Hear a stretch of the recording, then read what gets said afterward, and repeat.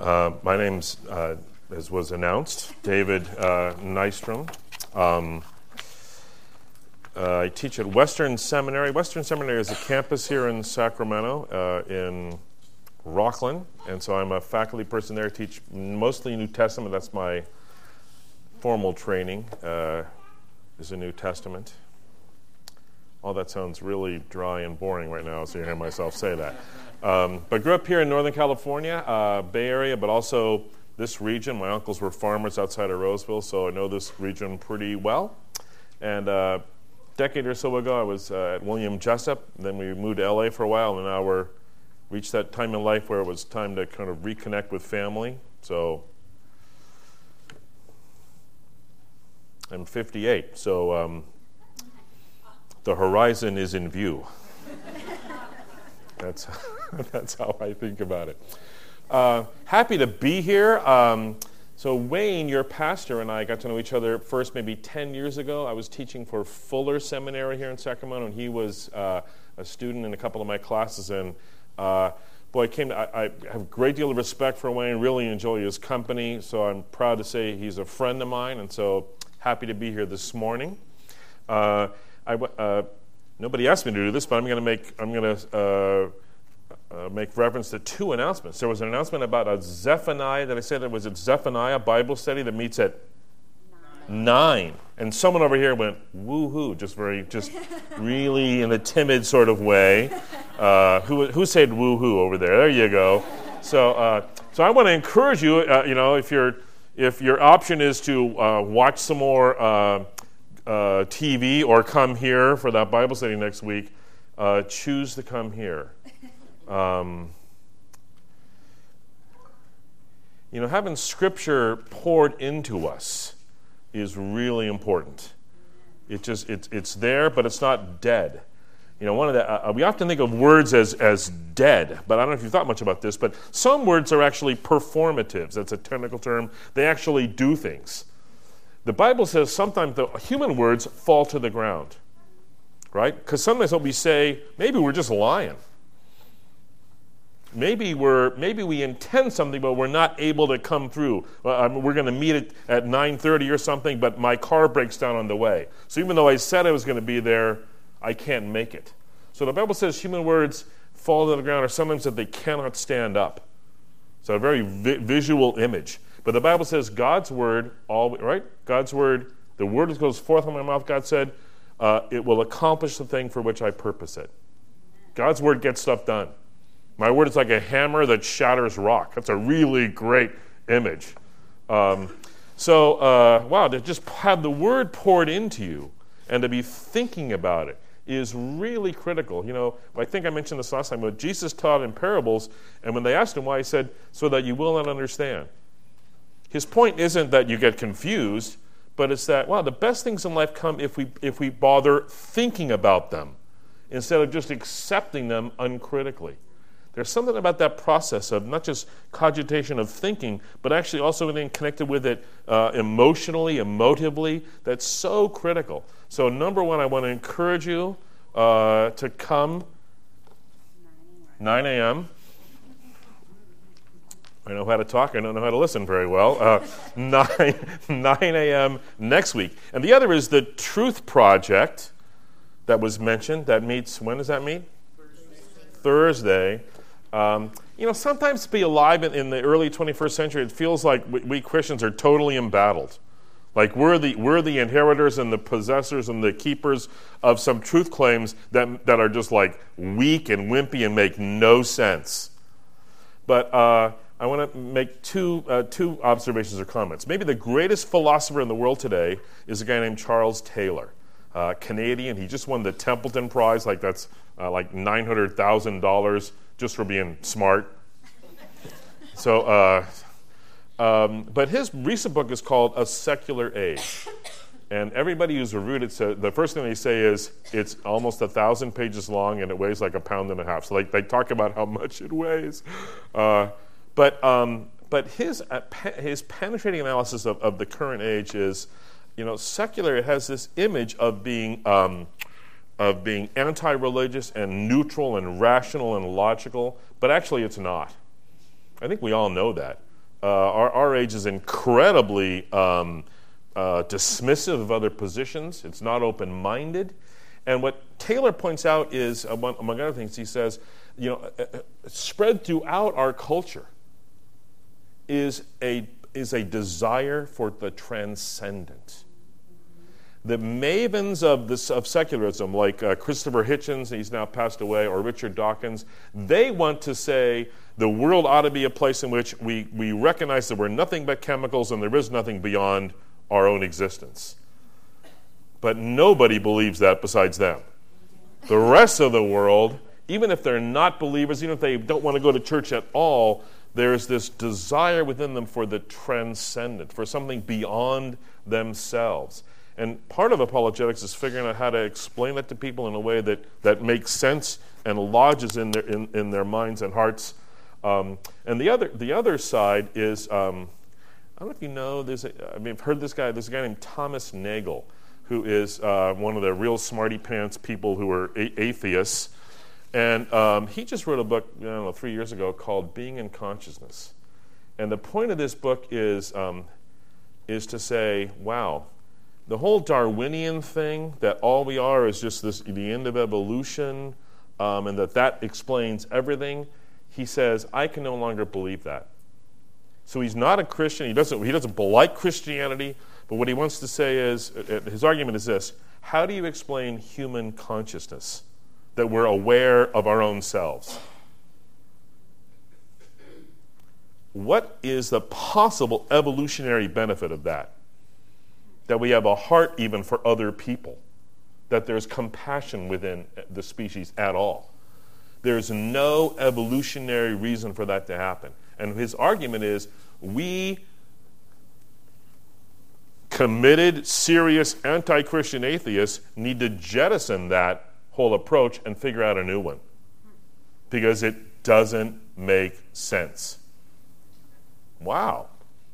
So in a curious kind of way, the era we live in is actually way more open to possibilities for the gospel to be effective than it seems at first blush. Maybe more effective than it was even, or open maybe even 50 years ago. So those are my two commercials.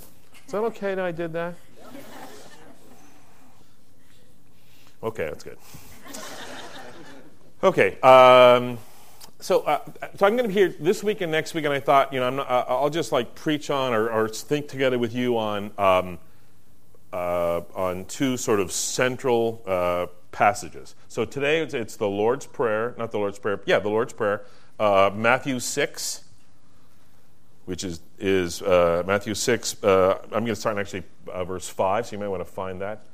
It's on page 817 of my Bible, which won't help you at all, but it helps me on my Bible. And then next week we're going to look at a pretty central passage in the Old Testament, and that is the beginning of Joshua's leadership. I don't know if you've ever thought much about that, but he's following Moses.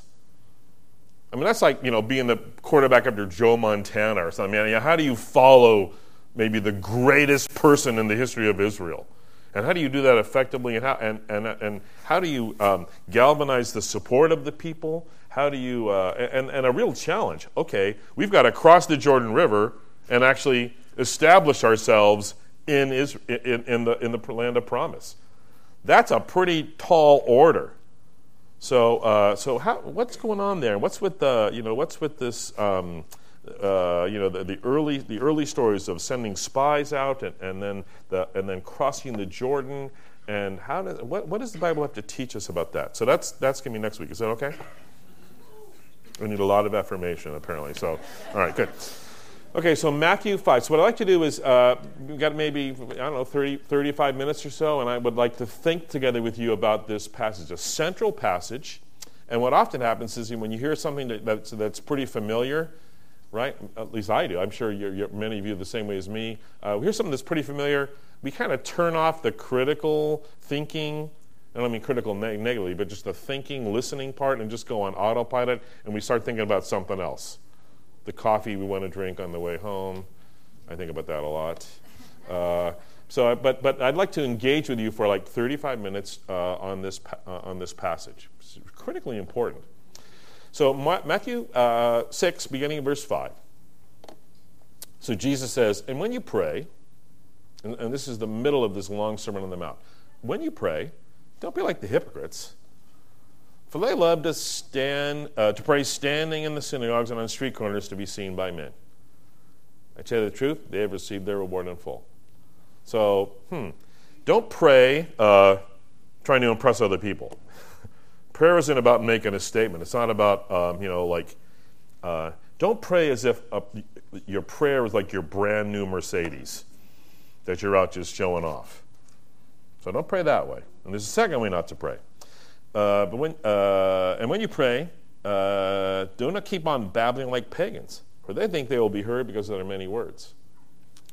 I don't know if you've thought much about what it would be like to be not Jewish or not Christian in the ancient world.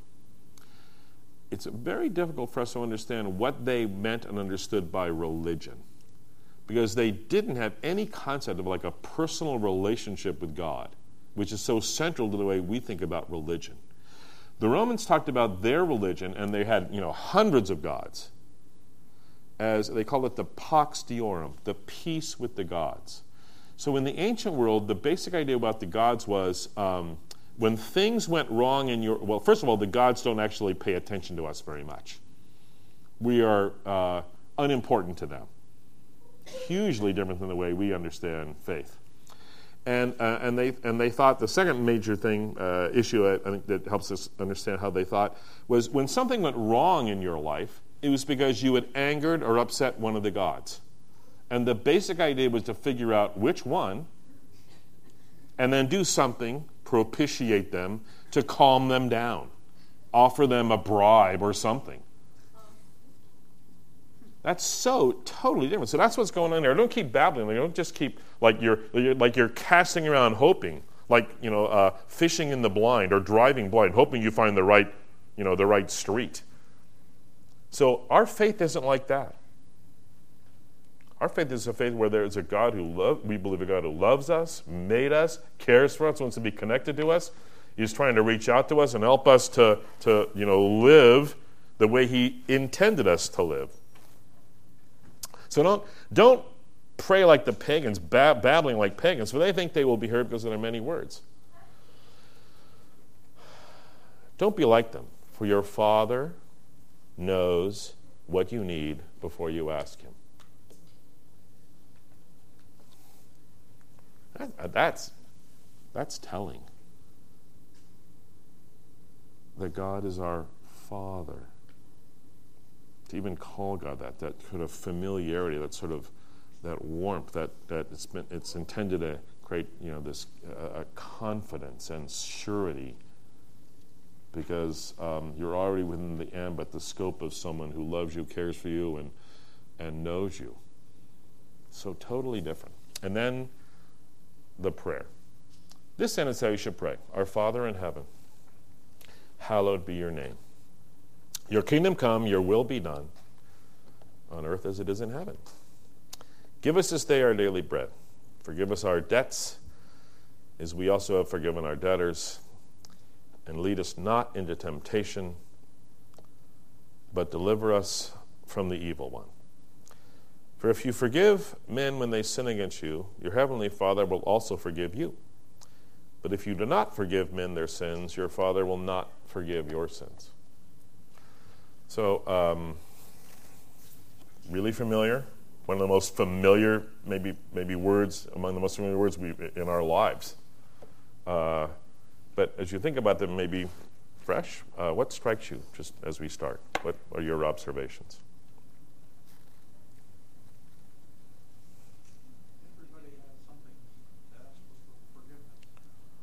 Everybody has something to ask for forgiveness. Yeah, everybody has something to ask for forgiveness. Yeah. That's a total bummer, right? I mean, that's really true. But I would... I got up around 5:30 this morning and made coffee. Didn't really leave. Normally I try to go out and go to Pete's and get some coffee, but I'm starting to be concerned about my cash flow, so I'm backing off of that, just made coffee at home. I'm pretty sure I haven't done anything catastrophically evil so far today. But not so sure about the last 48 hours. So we need, as Paul says, that which I don't want to do, I end up doing. There's that power within us that is bent. Luther says we're curved in upon ourselves. In curvatus ad se, we can't even we can hardly escape it. So yeah, we need forgiveness. I do. Somebody else had a observation. I was just saying that I always notice that it has that very sort of Israel as a nation, give us this daily bread. Yeah, that's a great observation. Give us our daily bread. Our Father. There's this corporate theme that overrides the whole prayer. We need something, we want something. Oh, it's about God. Yeah, we recognize our poverty. We recognize we actually need something. We are not, I put it this way sometimes, I don't know how helpful this is, but the basics of the gospel is we're broken and we can't fix ourselves. And we need help from outside. And even after we come to faith, we aren't just magically, fixed. We actually, one of the things that faith changes is we now we recognize that brokenness, and the Spirit of the living God can come and dwell within us, and that makes it possible even for us to escape the gravitational pull of our own selves. Are you tired of yourself ever? Oh man, I actually think I'm like a pretty good guy, but I get tired of me sometimes. Maybe not often enough, but sometimes. What else do you notice? Short and straightforward. Yeah, this is like, don't blink. Like, wow, that's a sermon? Wow, that's like shorter than commercials. Yeah, you better, so you think, wow, but if that's it deserves some reflection. The first thing to focus on is God himself. Hallowed be thy name. The second thing to focus on is his kingdom. And the third thing to focus on is that his will to be done. Yeah, that's great. Focus first on him, on God, on knowing God's kingdom and his will. Like, yeah, the pool I'd like to have doesn't fit in there somewhere. It's nowhere there. Yeah. I'm a little confused by verse 13 when it says, "And lead us not into temptation." Yeah. It sounds like he's leading us, but So is God this trickster father, who purposely leads us into temptation? So yeah, we'll talk about that. That is a kind of confusing, but quite reasonably confusing section. Yeah, it focuses our attention at first that God is way bigger than us in heaven. And sometimes we think of God as too much of a human like us instead of, well, he's in heaven and really powerful, and we ought to honor and hallow his name. Yeah, all that is true. We can. I don't know did we domesticize? Is that a word? I just made it one. I just said it, so it must be one now. We domesticize. We maybe shrink him. Yep. I see two things. The first is that God is there listening to us. He's available to us, waiting for us to pray. And the second thing is that when Jesus says this, but when you pray, it's assumed that we will pray as his people, that we will pray. Yeah, I think those are great. Both of those are really great observations. And the first, really, God's already listening. And unlike everyone else who had to work really hard to get the attention of the gods, pretty much every other religion, people are trying really hard just to get the gods to pay attention to them. But it's like, isn't there Tevye in Fiddler on the Roof, and at least in the movie, says, okay, we're your people. Could you choose someone else every once in a while? It's like, wow, you're always there listening to us. Wow, that's just that flabbergasted people in the ancient world. In the 200s, there was a case where when Christianity was still not yet the illicit religion, Christians came before a Roman judge, and he said, in exasperation, we too are a religious people, but you keep saying that we're not really. You Christians present this idea that we're not really religious, but it was such a different way of understanding religion. Not like gods who were uninterested, but wow, God is so interested. He's always there, always listening, so passionately interested. So let's look first at verse 9, and we'll just go through them one by one and offer some observations and maybe food for thought.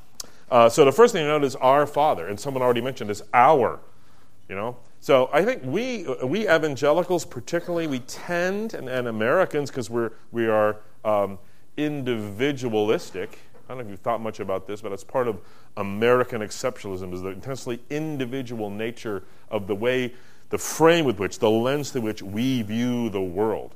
And a part of this is connected to just our national history and a kind of independence, and like all my grandparents are born in Sweden, and they all left when they were like teenagers, and one of them when she was 15 and never went home. I mean, that's that, whether she was that individualistic, but the pattern of her life was separation and be out there and be self-sufficient. So we have this, as Americans, we have this intensely individualistic way of living, and that is seeped into our faith. We talk a lot about my God, etc., and maybe I want to find the church that satisfies my needs. It's all those kind of things. But Jesus here emphasizes our Father. So good Jews would always pray that way, our Father.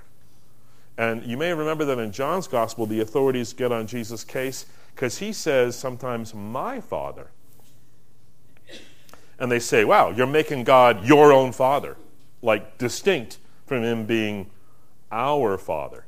So the first thing he says here is our Father.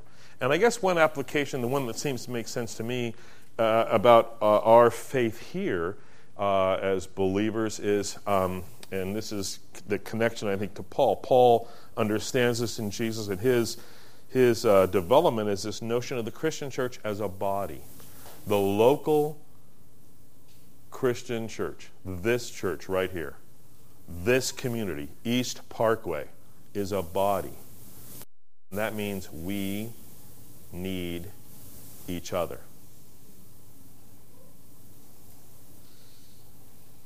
And you're all looking at me. I'd like you to look around the room and look other people in the eye. And the teaching here, part of the teaching here, I think, is the fact that actually none of us are complete in of ourselves. God has given me certain gifts, and I am totally bereft of others. I can't do everything, and I'm not omni-qualified. I'm not omni-competent to understand not only just things like in books, but also just even in how things are happening, socially and sociologically. We need each other, just like different parts of the body we all need the other parts. And we figure out, I think the brain is better. We'd all like to be the brain. Well, if we were all the brain, we'd just be quivering on the ground. The brain needs other things. And we're the ones who assign importance. Some things are more important than others. Well, the teaching here is, God's the one who assigned those gifts, those talents, abilities God's given you. And the world, the way we live in the world, we kind of have a sense of which ones are more important, which ones deserve more adulation. But when Paul reflects on this, he says, it's the ones who are less prone to be regarded as high, as important, that in the community we need to make sure we elevate those. It's the way the world thinks that assigns a hierarchy or a priority list. So that's number one. Think about that. I do a lot of speaking. I have certain, God's given me put certain stuff in me, certain gifts, right? Well, I didn't deserve them. It's a gift. Why should I be all excited about myself? Because something I didn't deserve. But there are certain things I can't do. And I need other people. I need them around me. And so do you. We need each other. So part of this Our Father is to live into that you are better and stronger as a group. And that means we need to allow other people into our lives. We need to see other people not according to the standards of the world. And we all do that, right? I mean, we know who drives what car in the parking lot, right? You all know who lives where. You all know who's got X or Y or this or that standard of the world that the world says that's better than this down here. We need to throw that standard out and understand that God gives gifts the way God wants to put the body together. And if we're not willing to approach one another and say, I need to be open to the gift that you have because I'm lacking. If we don't have eyes to see ourselves as a body, but we only see the way the world does, well, then we're not living into this passage. That makes sense? Second thing to notice, and I notice I'm gradually leaving the front and starting to walk around. Second thing to notice about this passage, and it's implied, I'm going to extend a little bit, but even though Jesus here prays our Father, he is famous for saying my Father. Now, what's that about? Well, especially in John's Gospel, right? In John's Gospel, I don't know if you've thought about this, but in the first 11 chapters, Jesus draws attention to his relationship to the Father. I do only what I see the Father doing, 5:19. I think we sometimes have this idea that Jesus comes to earth and it's like he's had this long conversation with God before he comes to earth where, there's like a 15-page, memo. Here's what you do. And he's just following along. Like it's some memory of a conversation he had with God up in heaven. But Jesus in John particularly says, I do only what I see the Father doing. Right now, right, he's alive, while he's living on earth, he has perfect communication with God in heaven. Present tense, I do only as I see the Father doing. 5:30, as I hear, present tense, I judge.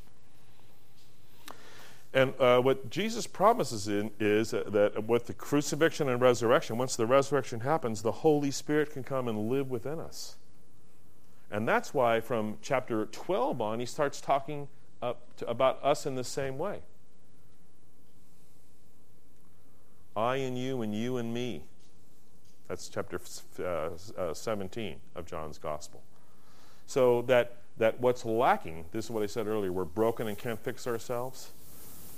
But because of the crucifixion and resurrection, the Spirit of the living God come and dwell within us. Jesus says in John 16, you will know him, that is the Spirit. Why? Because he is with you, present tense, and will be in you, future tense, as a result of the crucifixion and resurrection. So what we have, and this is why when Paul talks about the Christian life, he says, in Galatians, you were in a jail cell. But because of what Christ has done, that cell door was sprung free. And you walked out. But why have you walked back in the jail cell and sat down? As if the door is still locked on you. You've put yourself back in that jail cell. So the Christian life is exploring what it means to live in this close connection with the Father. The one that Jesus said, my Father. Which is possible only because of the crucifixion and resurrection, to explore what that means. And so, back to this text, our Father in the Sermon on the Mount, in the Lord's Prayer, is not just that we all share the same Father, but if we've come to faith in Christ, we all share that same new access to God the Father. Where because of the Spirit, we have God, the God of the universe, actually within us communicating. What we need to do is start paying attention. It's just mind-blowing what the New Testament says here. The God of the universe who built you to be in relationship to him. Think about Genesis 1, where our first parents are in the very presence of God, and they are naked. They're without anything between themselves and God. So they're perfectly known by God and know God perfectly. Sin, the first sin, disrupted that, and now we have the ability to live into that again. And the only thing that limits it is our inattention to it. So Augustine said, this is so beautiful. Angusta est domus animae mei, narrow is the dwelling place of my soul, O God. Help me to expand it. The Spirit of the living God dwells in us, but we've got him stuck in a 400 square foot apartment. Let's build some crazy. You heard about that mansion at Lake Tahoe that's like 16,000 square feet? Let's build a 16,000 square foot mansion for God in our hearts. Does that make sense? Our Father. Wow, God loves us. He made us. He wants nothing more to be connected to us, but also not just us as a series of individuals, but us as a body, helping us understand that we need each other. But let's also recognize what's my Father. We get into that close, intimate connection with God. So, our Father, who is in heaven. Somebody mentioned this earlier about just God's awesomeness. If the earth were the size of a pea, think about that, just the size of a pea. The next closest star besides the sun would be 11,000 miles away. It would be all the way on the other side of the planet. Just think about how big a pea is. How many peas would be between here and Lake Tahoe? A lot of peas. Even if you had really big green giant peas, there'd still be a lot of them. Now imagine how many would be for 11,000 miles. And that's just the next star in our galaxy. I don't know how many times you'd want to multiply to go to the edge of the galaxy. That's what God made. And sometimes I'm pretty happy with myself for being all that. Wow. Our Father was in heaven. Heaven isn't the same as the universe, but it's a way of saying, wow, let's remember a sense of scale here. No matter how important you think you are, maybe no matter how important you really are in your social world, even if you're the Roman emperor, let's remember a sense of scale here. Isaiah, I remember, framed it this way. In Isaiah 6, he said, I was in the temple and I saw God. And actually what I saw was the hem of his robe filled the temple. So this kind of image of like this giant human being who's so tall that it makes the temple like the size of a Lego thing. So that's what he's trying to express. So on the one hand, as God it made us, loves us, wants to be intimate with us, let's also not forget a sense of scale. He is the creator of the universe. We should bask in his affection and his love for us, but let's not forget that sense of scale.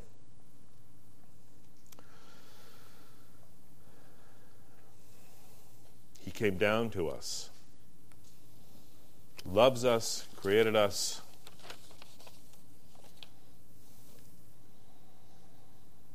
But who are we next to him? But God is also holy. That's a really interesting concept in the Old Testament. That's actually in the Bible. Holiness. What strikes you when you hear the word holy? What comes to mind? Pardon? Pure. Yeah, pure. What else? Perfect.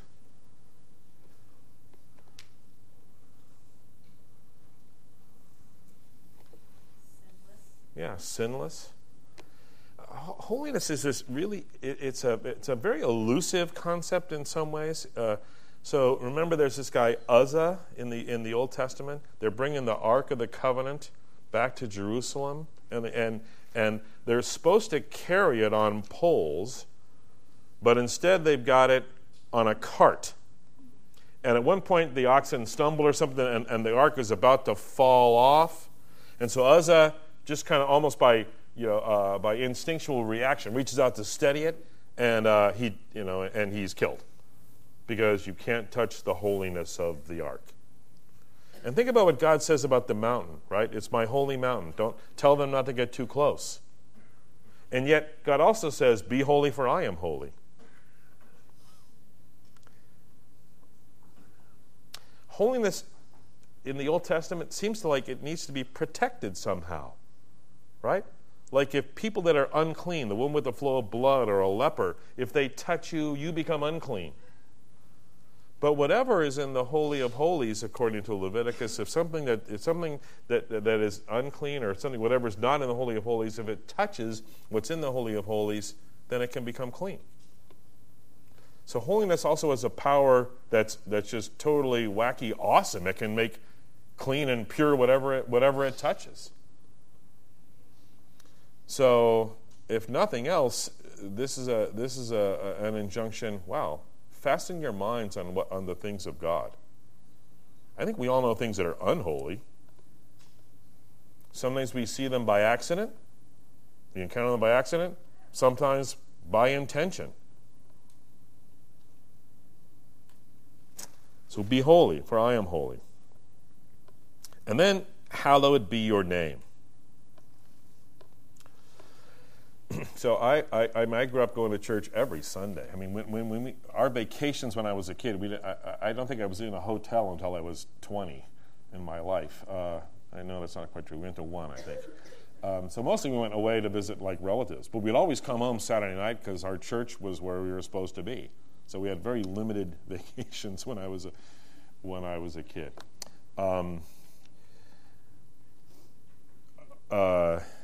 I don't know, why was I saying that? I've lost my train of thought. I know, hallowed be your name.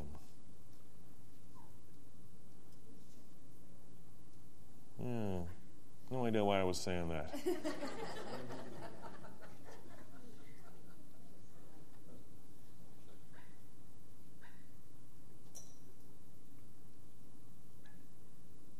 Oh, I know why. So I went to church every Sunday, and I had a lot of Sunday school time, listened to a lot of sermons. Went all the way through seminary, and I still didn't really know what hallowed means. Hallowed. It never really occurred to me to think about it. But what's hallowed? Hallowed be your name. I think when I thought about it, even as a graduate of seminary, I thought, if I would have thought about it, I thought, okay, God, go do that hallowed thing you do. Don't want to know what that is, but go do that. Hallowed be your name. You go do that. But I've since understood that hallowed is something, it's actually something we do. So in Ezekiel 36, I don't know if you've thought about this passage, or maybe you can read it later on today or something this week, but God says to his people, I'm going to have to hallow my own name. Because the people who live around you have drawn the wrong conclusions about me. And it's not their fault. You're my people. If they want to know about me, they're going to look at you to draw conclusions about me, because you're my people. And you haven't lived according to who I am, so they have drawn wrong conclusions about me. And it ain't their fault, because you're my people. And then God says, this is the passage in Ezekiel 36 that presages what I've just said about the resurrection and the Spirit of the living God. He says, I'm going to have to take out that heart of stone that's in you. You've got a heart of stone in you. And I'm going to have to put in a heart of flesh so that you're able to respond to the Holy Spirit. And then I'm going to sprinkle you with water, and water will come out from you. So that's an image of the Holy Spirit. Remember Jesus in John 7 says, out of his belly will flow rivers of living water. That's an image of the Spirit. So, hallowed be your name is, ask God to help you live in such a way that you represent accurately who I am. So, hallowed be your name is not asking God to go do that hallowed thing. It's help us, God. Help us to live in such a way that we are always growing, we're always driving in the right direction, we're always headed in the right direction of living into your presence. Does that make sense? Yes, no, it makes sense? Yeah. So hallowed be your name. Help us to be connected to you, to be alive to you, to be ever expanding that place where you dwell in our hearts. Hallowed be your name. Thy kingdom come. We had a song earlier about thy kingdom. I think we often think of kingdom in terms of geography, right? We have a pretty clear notion of where Queen Elizabeth is in control, right? It's these islands, North Sea, close to Europe. But there's another understanding of kingship or kingdom, and that is what's often called the dynamic understanding. So this may be not the best image, but think about the country of Syria right now. There is a leader, Bashar al-Assad, who is legally in charge of, chief executive in charge of Syria. But there are clearly whole sections of that country that aren't under his control.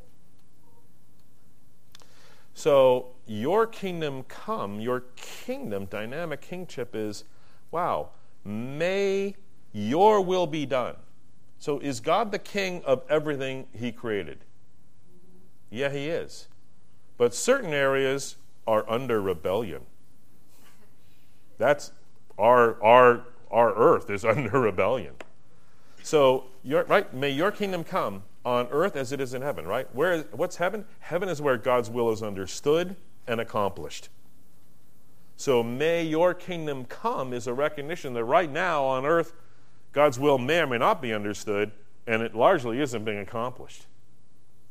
So your kingdom come, your will be done on earth as it is in heaven.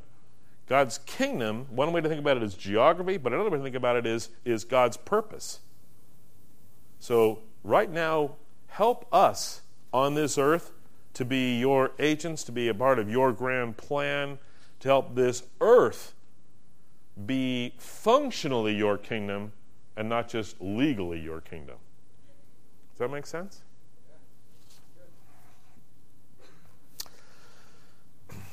Your will be done on earth as it is in heaven.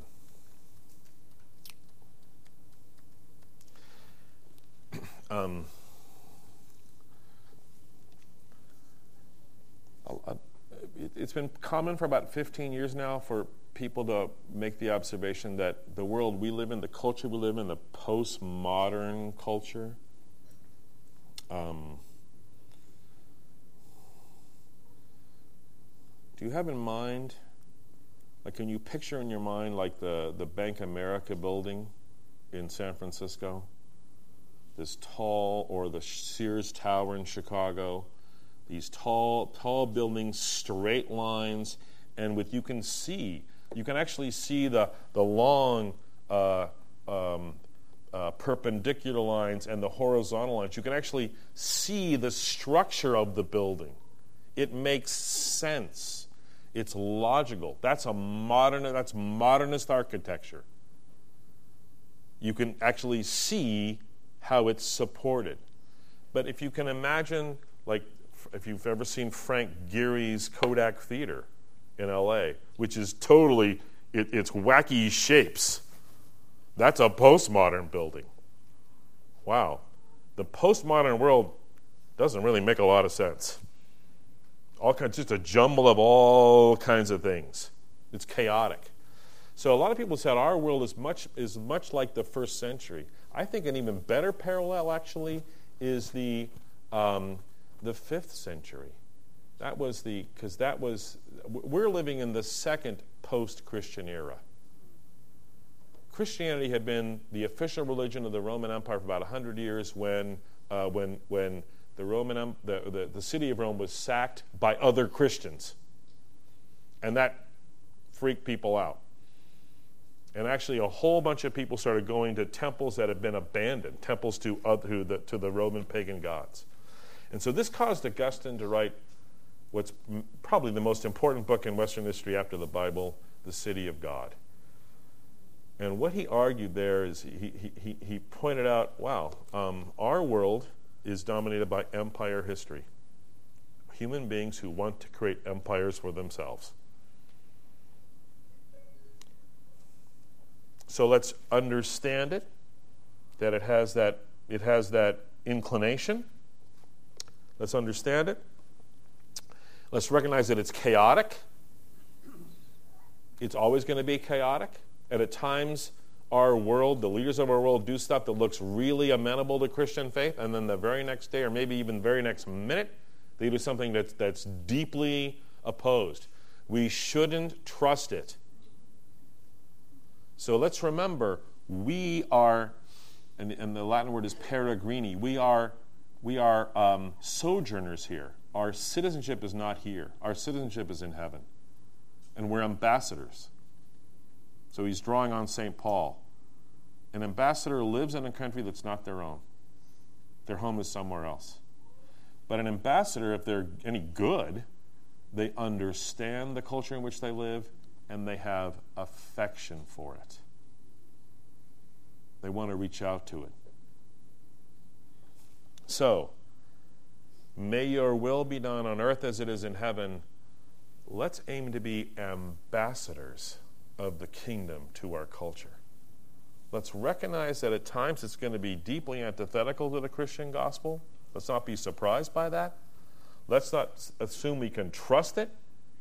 We can't trust our culture to be Christian. It's not. But we can reach out to it with affection. So, on earth as it is in heaven. Give us this day our daily bread. I think I probably made this point the last time I was here, or tried to make this point, but I'll use the same image. So we bought a house in Auburn, and my wife, who has a degree, she has a degree in interior design, which means it's never cheap. For me, that's how I think about it. It's never cheap. We don't go to Home Depot and buy everything in one fell swoop. So we have in our garage a refrigerator that's up, and the house is being remodeled right now, so we're not actually living there. But in the garage is a refrigerator that we bought maybe 6 years ago, which to me I think is perfectly fine. But it's apparently not perfectly fine. So now we have already bought another one that hasn't arrived yet. So I own 2 refrigerators. And I know that someday there's going to be like loaves of bread in the new refrigerator, but I know we're going to have frozen loaves of bread in the freezer and probably more in the garage freezer, right? Am I the only one that's going to have that issue? How many loaves of bread do you think you have in your house? Anybody right now? Just 1? 3? So, I mean, do you ever worry? Do you ever go to bed thinking, oh, how am I going to get bread? Anybody ever think that? Like, how am I going to get bread? I've never thought that. That's a problem. Because what Jesus is saying here is, wow, we need to learn how to live in conscious dependence upon God. One of the problems actually for us is we have so much stuff, most of us, that we don't have to depend on God until something catastrophic happens. But in the ancient world, most people lived right on the edge of survival. So they knew what it was like to depend on God. So give us this day our daily bread as a reminder. Well, do whatever it takes in your life to not count on your material stuff, on your success, on your banking account or whatever, but learn how to count on the God who loves you and built you to be in relationship to Him. Not once a month in an emergency phone call, but every day. Give us this day our daily bread. Forgive us our debts as we forgive our debtors, and lead us not into temptation.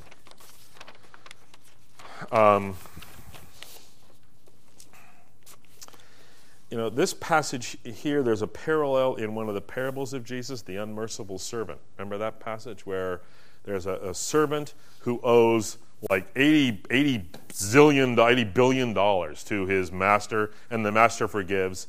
And then the servant goes out and it's just like bust the chops of somebody who owes him like $5. I mean, it's crazy the difference in the parable. And then Jesus says, and he actually puts it this way, like if you don't forgive, our Father in heaven won't forgive you. That just seems kind of like unlike other teaching about a forgiving God. In some ways, like this passage almost seems like it seems kind of alien teaching. I think the way to understand this, though, is this is not so much about a legal transaction as it is about how we approach life, because it's mostly about the other person, right? The theme, the subject is your relationship to this other person, and then God is brought into the mix. So I'm going to use this image, see if it makes sense for you. So the Monterey Bay Aquarium, have you been to the Monterey Bay Aquarium? Or even if you haven't, you can sort of imagine like this giant, it's a room maybe a room the size of this or bigger. That's a fish tank, and it's like, but take this roof and just imagine it being like maybe 90 feet. So imagine all that water, and there's a huge pane of glass that's maybe 40 feet high, and just one single huge pane of glass that's 40 feet high and as wide as this whole room. So you got to imagine that's got to be one real thick pane of glass, because there's like sharks over there and stuff like that. Sharknado maybe over there. So got to be. But what Jesus is saying, I think, is the forgiveness of God, the compassionate heart of God, is a powerful, pulsating force like all that water on the other side of that glass. God wants to forgive, but the degree to which that forgiveness can wash over you, somehow, that's dependent upon you. If your forgiveness of other people is like a little tiny hole in that glass, then that's all the water that is God's forgiveness that can flow over you. But if your forgiveness is wide, like a 2-foot hole, then that's how much forgiveness of God you'll allow into your life. Does that make sense? Think about like even if you've known people that are really unforgiving of others. They're often unforgiving of themselves. They're often very hard for them to accept God's forgiveness. So it's a dynamic about, not so much in a forensic way, a legal way, but it's a dynamic about our connection, the importance of being able to forgive others. We have that generous heart.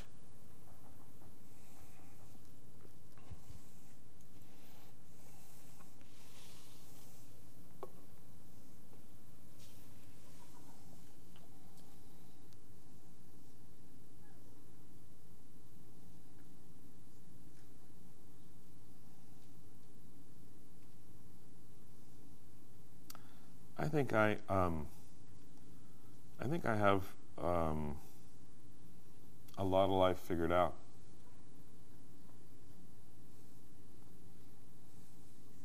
And then, when I think a little deeper, I think actually no. I think externally, I think probably if people bother thinking about me, they might think, oh, his life seems pretty together. But I know what parts are actually pretty crazy and ragged. The Lord's Prayer reminds us that the God of the universe, bigger than we could ever imagine, loves you and me, loves each one of us, and wants nothing more than for us to allow him to connect, and I'll use it this way, to fix what's broken. We're broken and we cannot fix ourselves. And to connect with one another.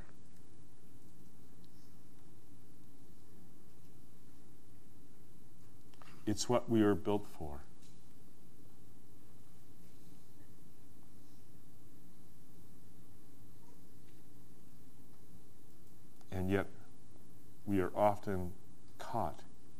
gravitational pull of our own selfishness. Let's live free of that. Live into the promise of God's love. Let's expand the place within us that God dwells. St. Teresa said, maturity in the spiritual life comes when we recognize we should love God for what He wants to form in us and not for what we want Him to form in us. The God of the universe loves you, made you, wants nothing more than to shower you with the blessing of His presence and love. Let's spend some time this week expanding the place where God lives within us and connecting more meaningfully with His people.